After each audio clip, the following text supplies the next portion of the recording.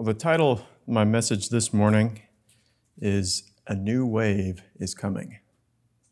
A new wave is coming.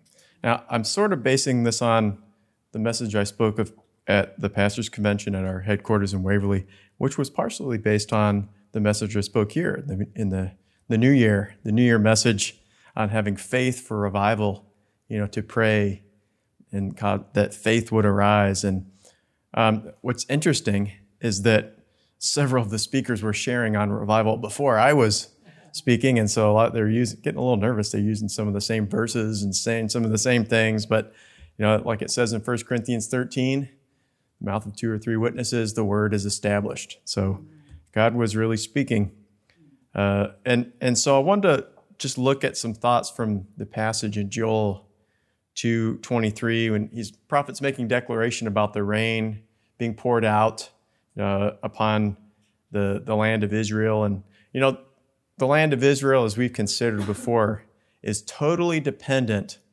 upon the rain of heaven. Now, modern day, they've done some upgrades, but we're looking at the biblical Israel. If it didn't rain, they couldn't grow anything. It wasn't like Egypt, where they could just pump it all out of the Nile. They relied upon the rain from heaven. And, so a lot of times the judgment that came upon Israel was it didn't rain. The Lord withheld the rain, kind of like when the prophet Elijah, the Lord said, pray that it won't rain. And it didn't for 3.5 years. Can you imagine 3.5 years of no rain? Even in Florida, that would be hard to imagine for us. There's a lot of water around, but imagine in a dry place, no rain. Well, of course, God did that to work in Israel's heart, but I'm grateful that the Lord has a plan for restoration. And, Joel gives this wonderful prophecy. And let's read this together. Joel 2:23, it says, be glad then, you children of Zion, and rejoice in the Lord your God, for he has given you the former rain moderately, and he will cause to come down for you the rain, the former and the latter rain in the first month.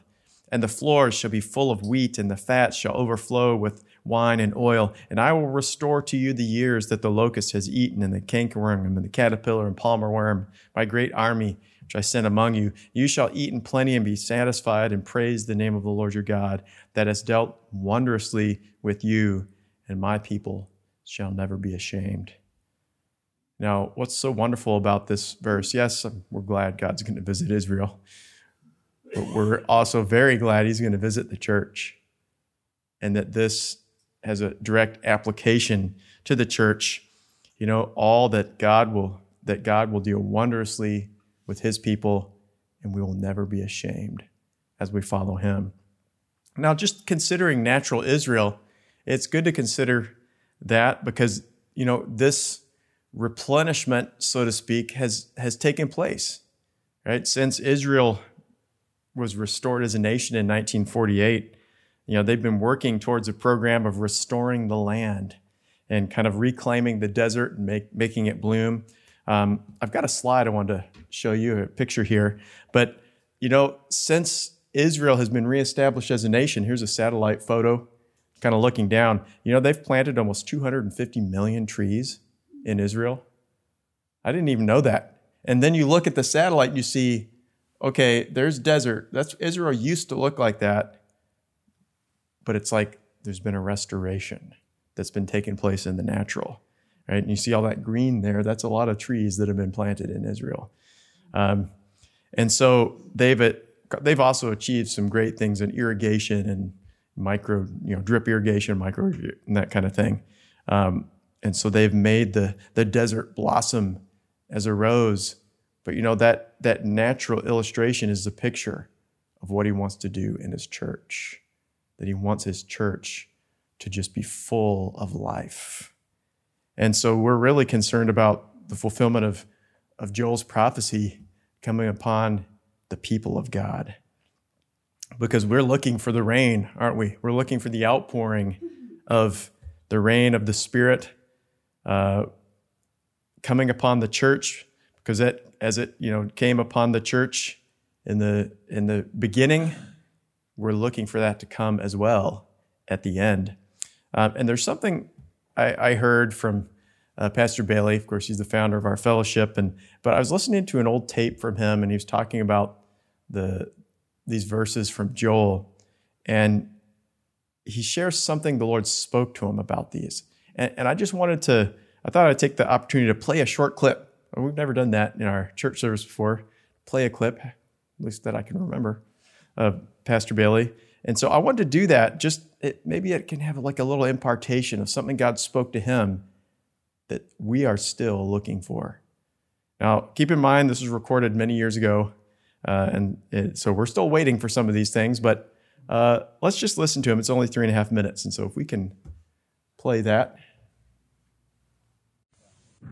When we were in Indonesia about the months of May and June, the Lord spoke to me so very clearly, and he said, a new wave is coming. He said, the old wave is going out and a new wave is coming in. And to better understand that statement, let us turn first of all to Joel chapter 2 and verse 23. Now, in Joel chapter 2 and verse 23, we have God's plan for the last years of this dispensation concerning the outpouring of His Spirit. Now, we have here the former rain and the latter rain. And we know that in Israel, there are basically two rains. There's the former rain, which softens up the ground and enables the farmer to put his plow in and to dig the furrows deep, plant his crop. And then there are a series of showers afterwards, lighter ones, but then there comes the heavy latter rain that brings the harvest to maturity. Now, spiritually speaking, we understand that the former rain is that outpouring of the Spirit of God that opened up the church age on the day of Pentecost. And the latter rain is the great outpouring of the Spirit of God that will bring the church to maturity. But in Joel chapter 2 and verse 23, we have three outpourings. We have, first of all, this statement, for God hath given you the former rain moderately. And the Lord quickened that to us a number of years ago, and He said, well, the charismatic movement is the former rain in moderation. In fact, in the charismatic movement, we have everything that they had on the day of Pentecost, everything that we see recorded in the New Testament church, but in moderation. And it was, I said in Indonesia, the Lord spoke and said, now He said, that wave is going out. And He said, there is a new wave coming in, and the new wave is going to be the former rain, or the same power that they had on the day of Pentecost. You know, it's so encouraging when you see what's happening in the world today. We have to look at Israel. And Israel, you know, has just finished a war. But Israel started that war on their last day of Pentecost. They celebrate Pentecost differently to that which we celebrate, but in the Jewish calendar, they opened that war on the last day of their Feast of Pentecost. God giving a natural sign that we are to direct our thoughts and our hearts and our mind towards the day of Pentecost. And so the Lord started to speak afresh to our hearts, and He said, now I'm going to bring the true New Testament church into being. And the New Testament church is founded upon notable miracles and an outpouring of the Holy Spirit.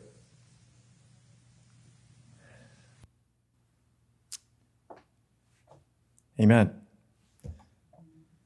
And so, you know, Pastor Bailey was sharing how the Lord spoke to him about the charismatic revival.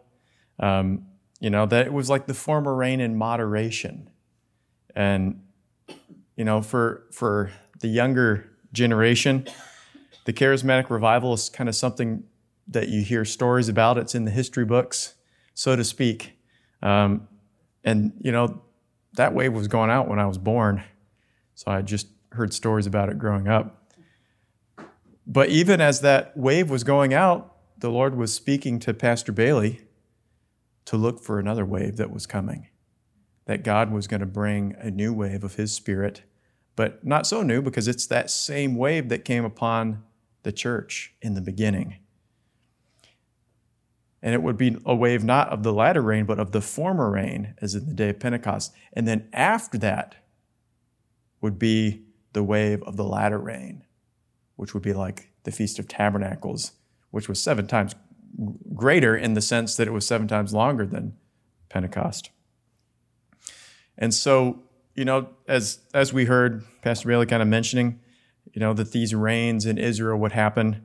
And so actually, it was in the kind of the fall as we know it. In September, October, they would start to anticipate the rains, the early rains, and these rains would come and soften the hard ground so it could be plowed up and they could plant the seeds, and they would, they would have off and on showers through that time. But then the harvest would start to grow up, and what it needed is it needed an abundant rain. And that would come in the springtime, and it would just give enough moisture for those crops, which was the harvest of the barley and the wheat, to grow up and to become mature. And so there's those 2 rains that we see that picture of in Joel that the Lord was speaking to Pastor Bailey about. And,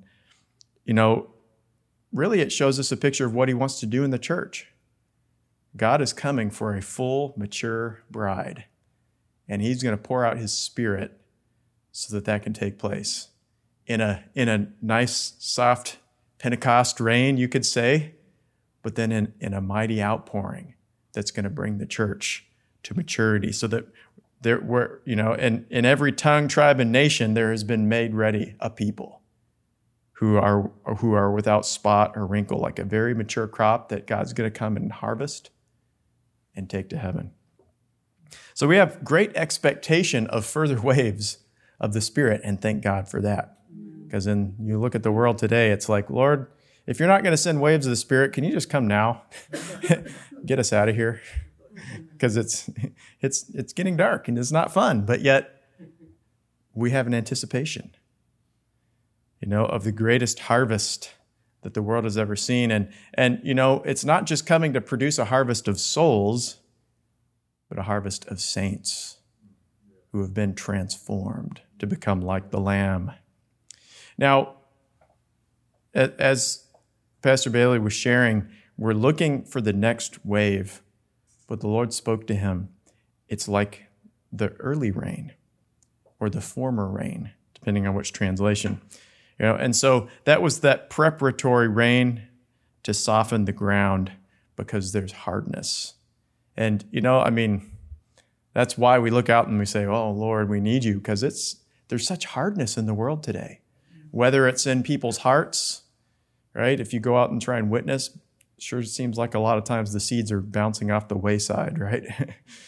We need the Lord to come and move. Now, it's not that they don't get through. There's other places in the world where, like, you can stand on a street corner and start preaching, and people gather around, and they're like, oh, Lord, we'll get saved and follow the Lord. But yet they have other forms of hardness. They have persecution, right? They have tribulation. In fact, I was reading on one of the WhatsApp groups for a missionary in a certain country in Africa. We won't say it because of the video, but they just went out over the weekend witnessing and led 250 people to Christ.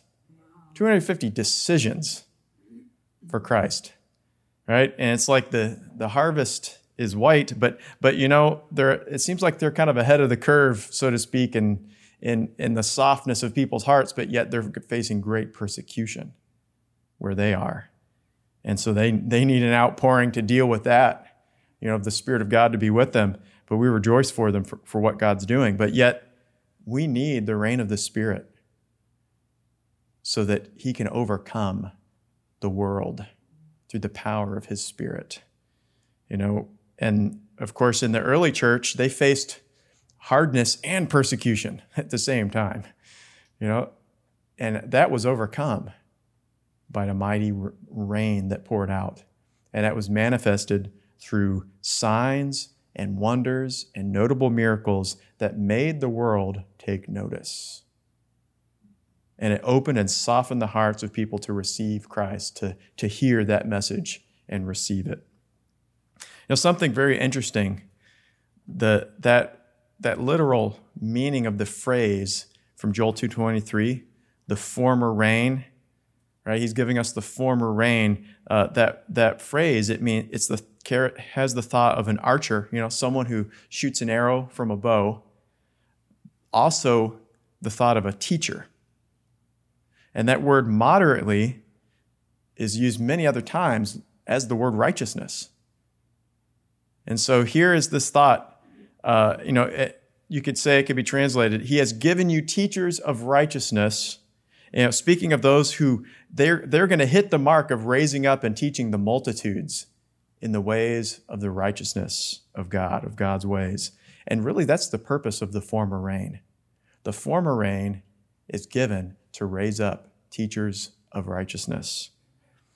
And that's why we need the rain of the Spirit to come, because God wants to raise up teachers of righteousness, laborers in his vineyard that can bring in the harvest of millions and millions into the church. I mean, I don't know if I heard it on a tape or if I heard it at convention or something. It all jumbles together when you listen to a lot of tapes.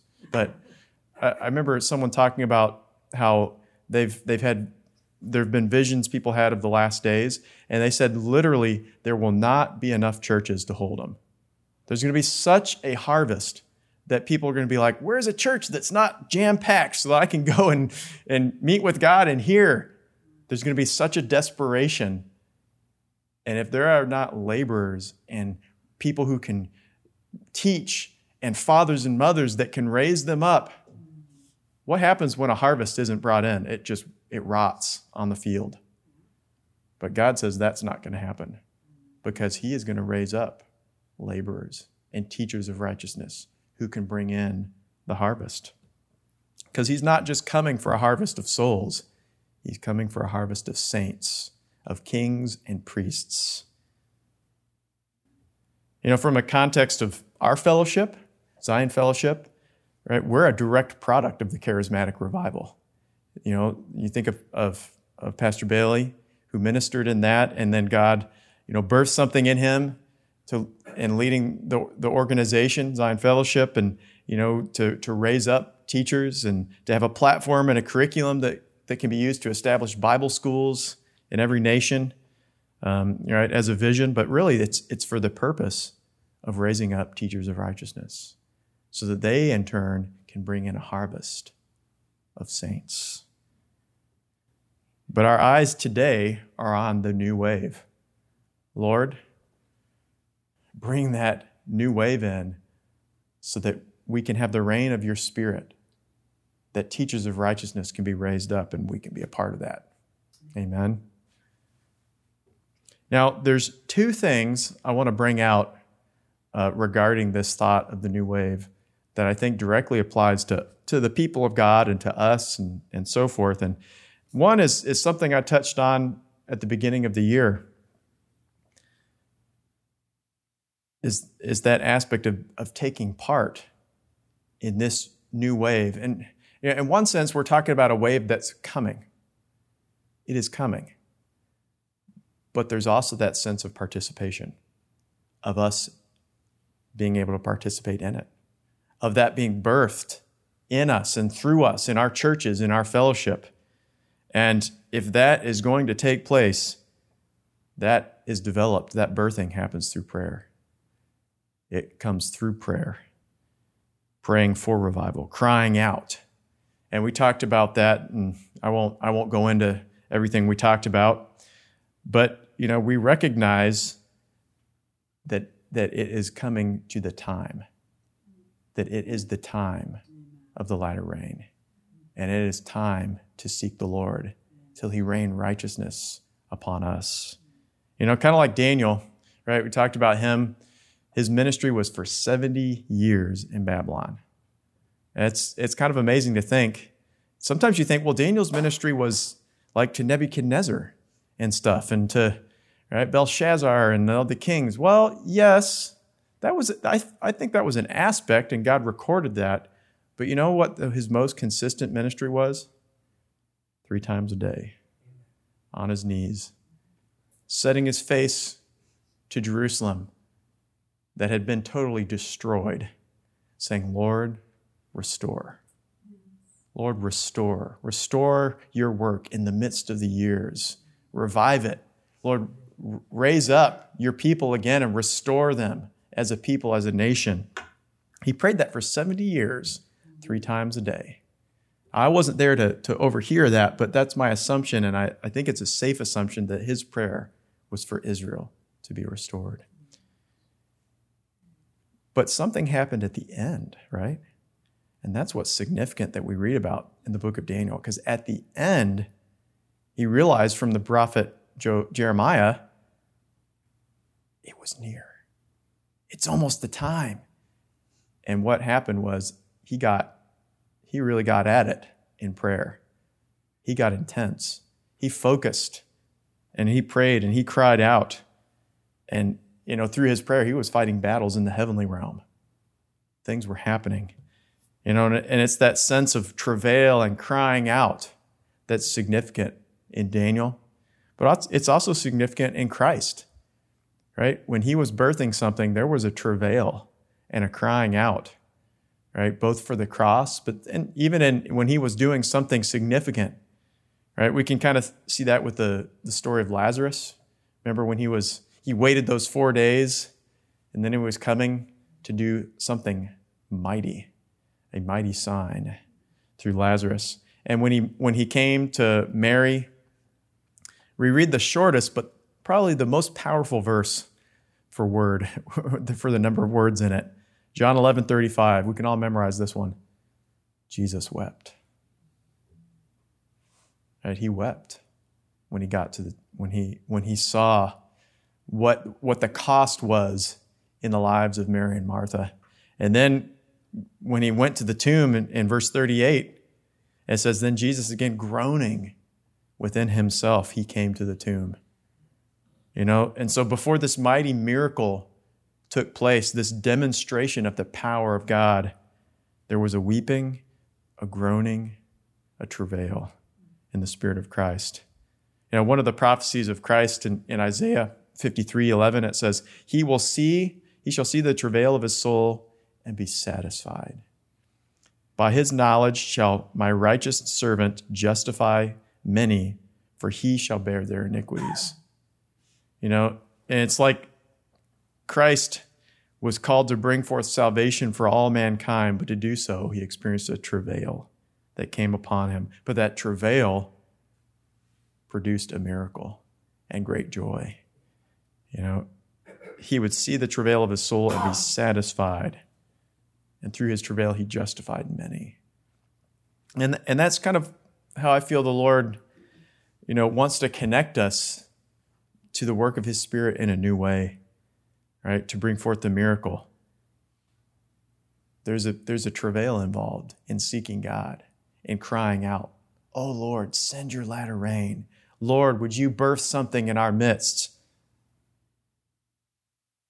But that brought forth a mighty miracle. There's actually something in this thought of intercession and tears we can relate back to Joel. That was really interesting, but it's not in Joel, it's actually in Psalm 84.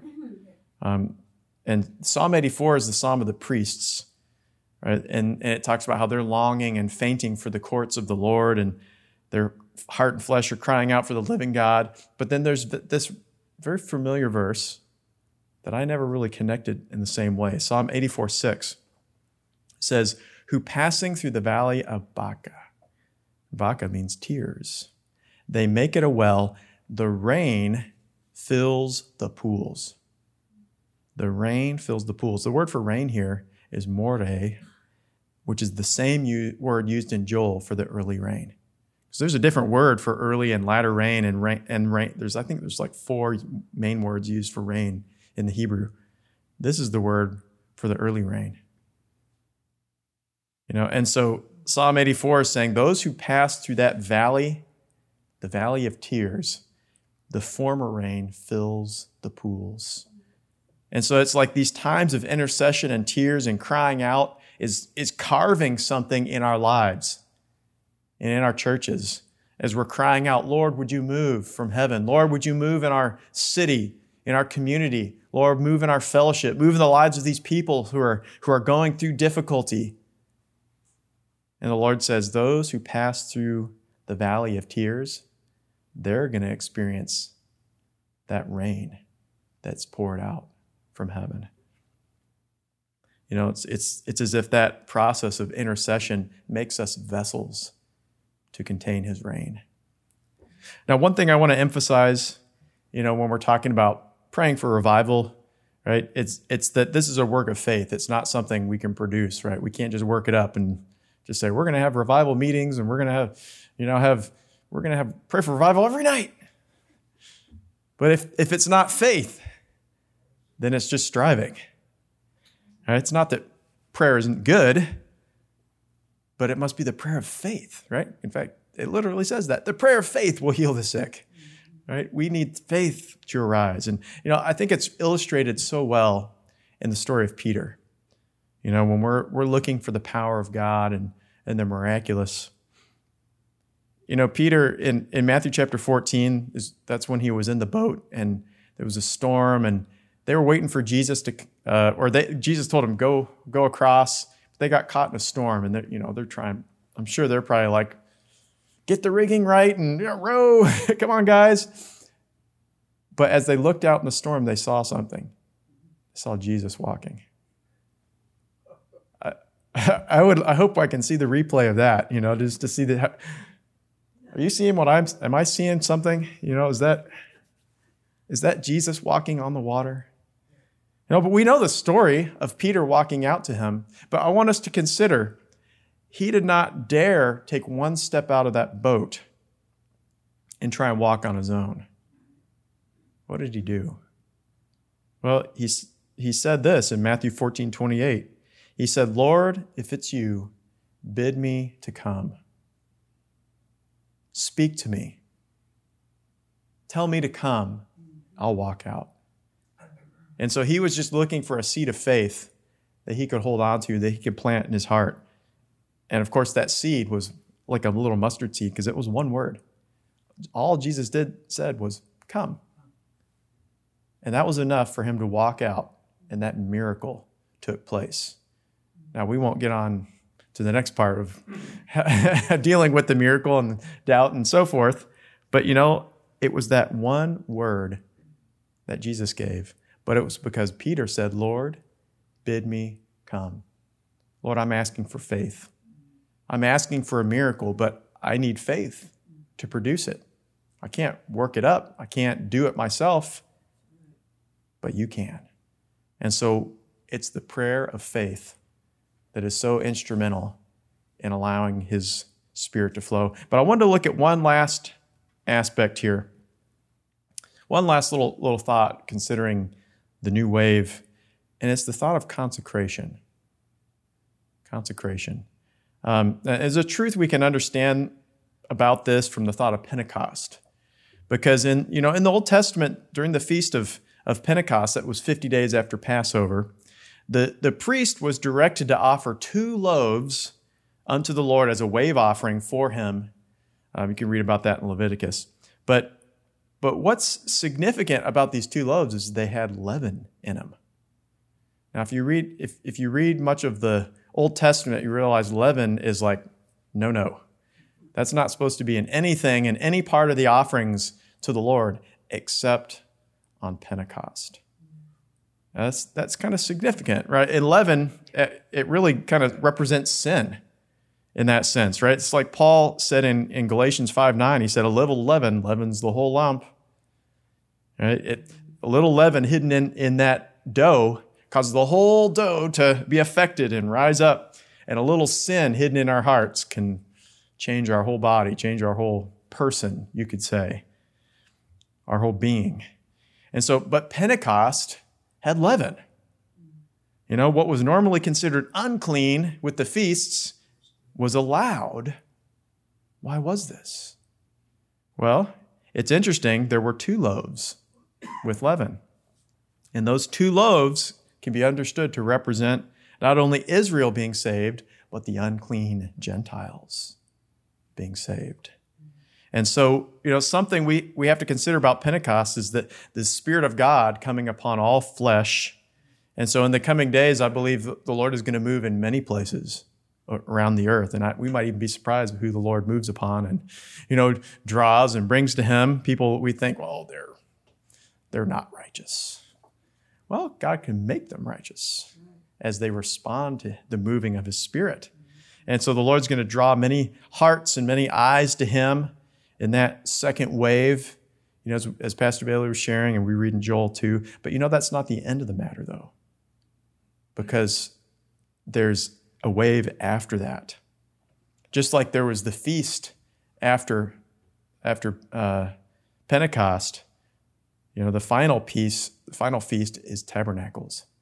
And in Tabernacles, there's no leaven. And it's like God draws all flesh to come unto him, but really it's to go on unto holiness, unto perfection. Right? There's no, and it's almost like Passover. There's no leaven associated with Passover, because with salvation, there's nothing of man that can save. It's only the perfect sacrifice of Christ. And then it's like, okay, I'm going to show my power to all flesh, but it's to bring us to the final step of tabernacles, of glory, of holiness.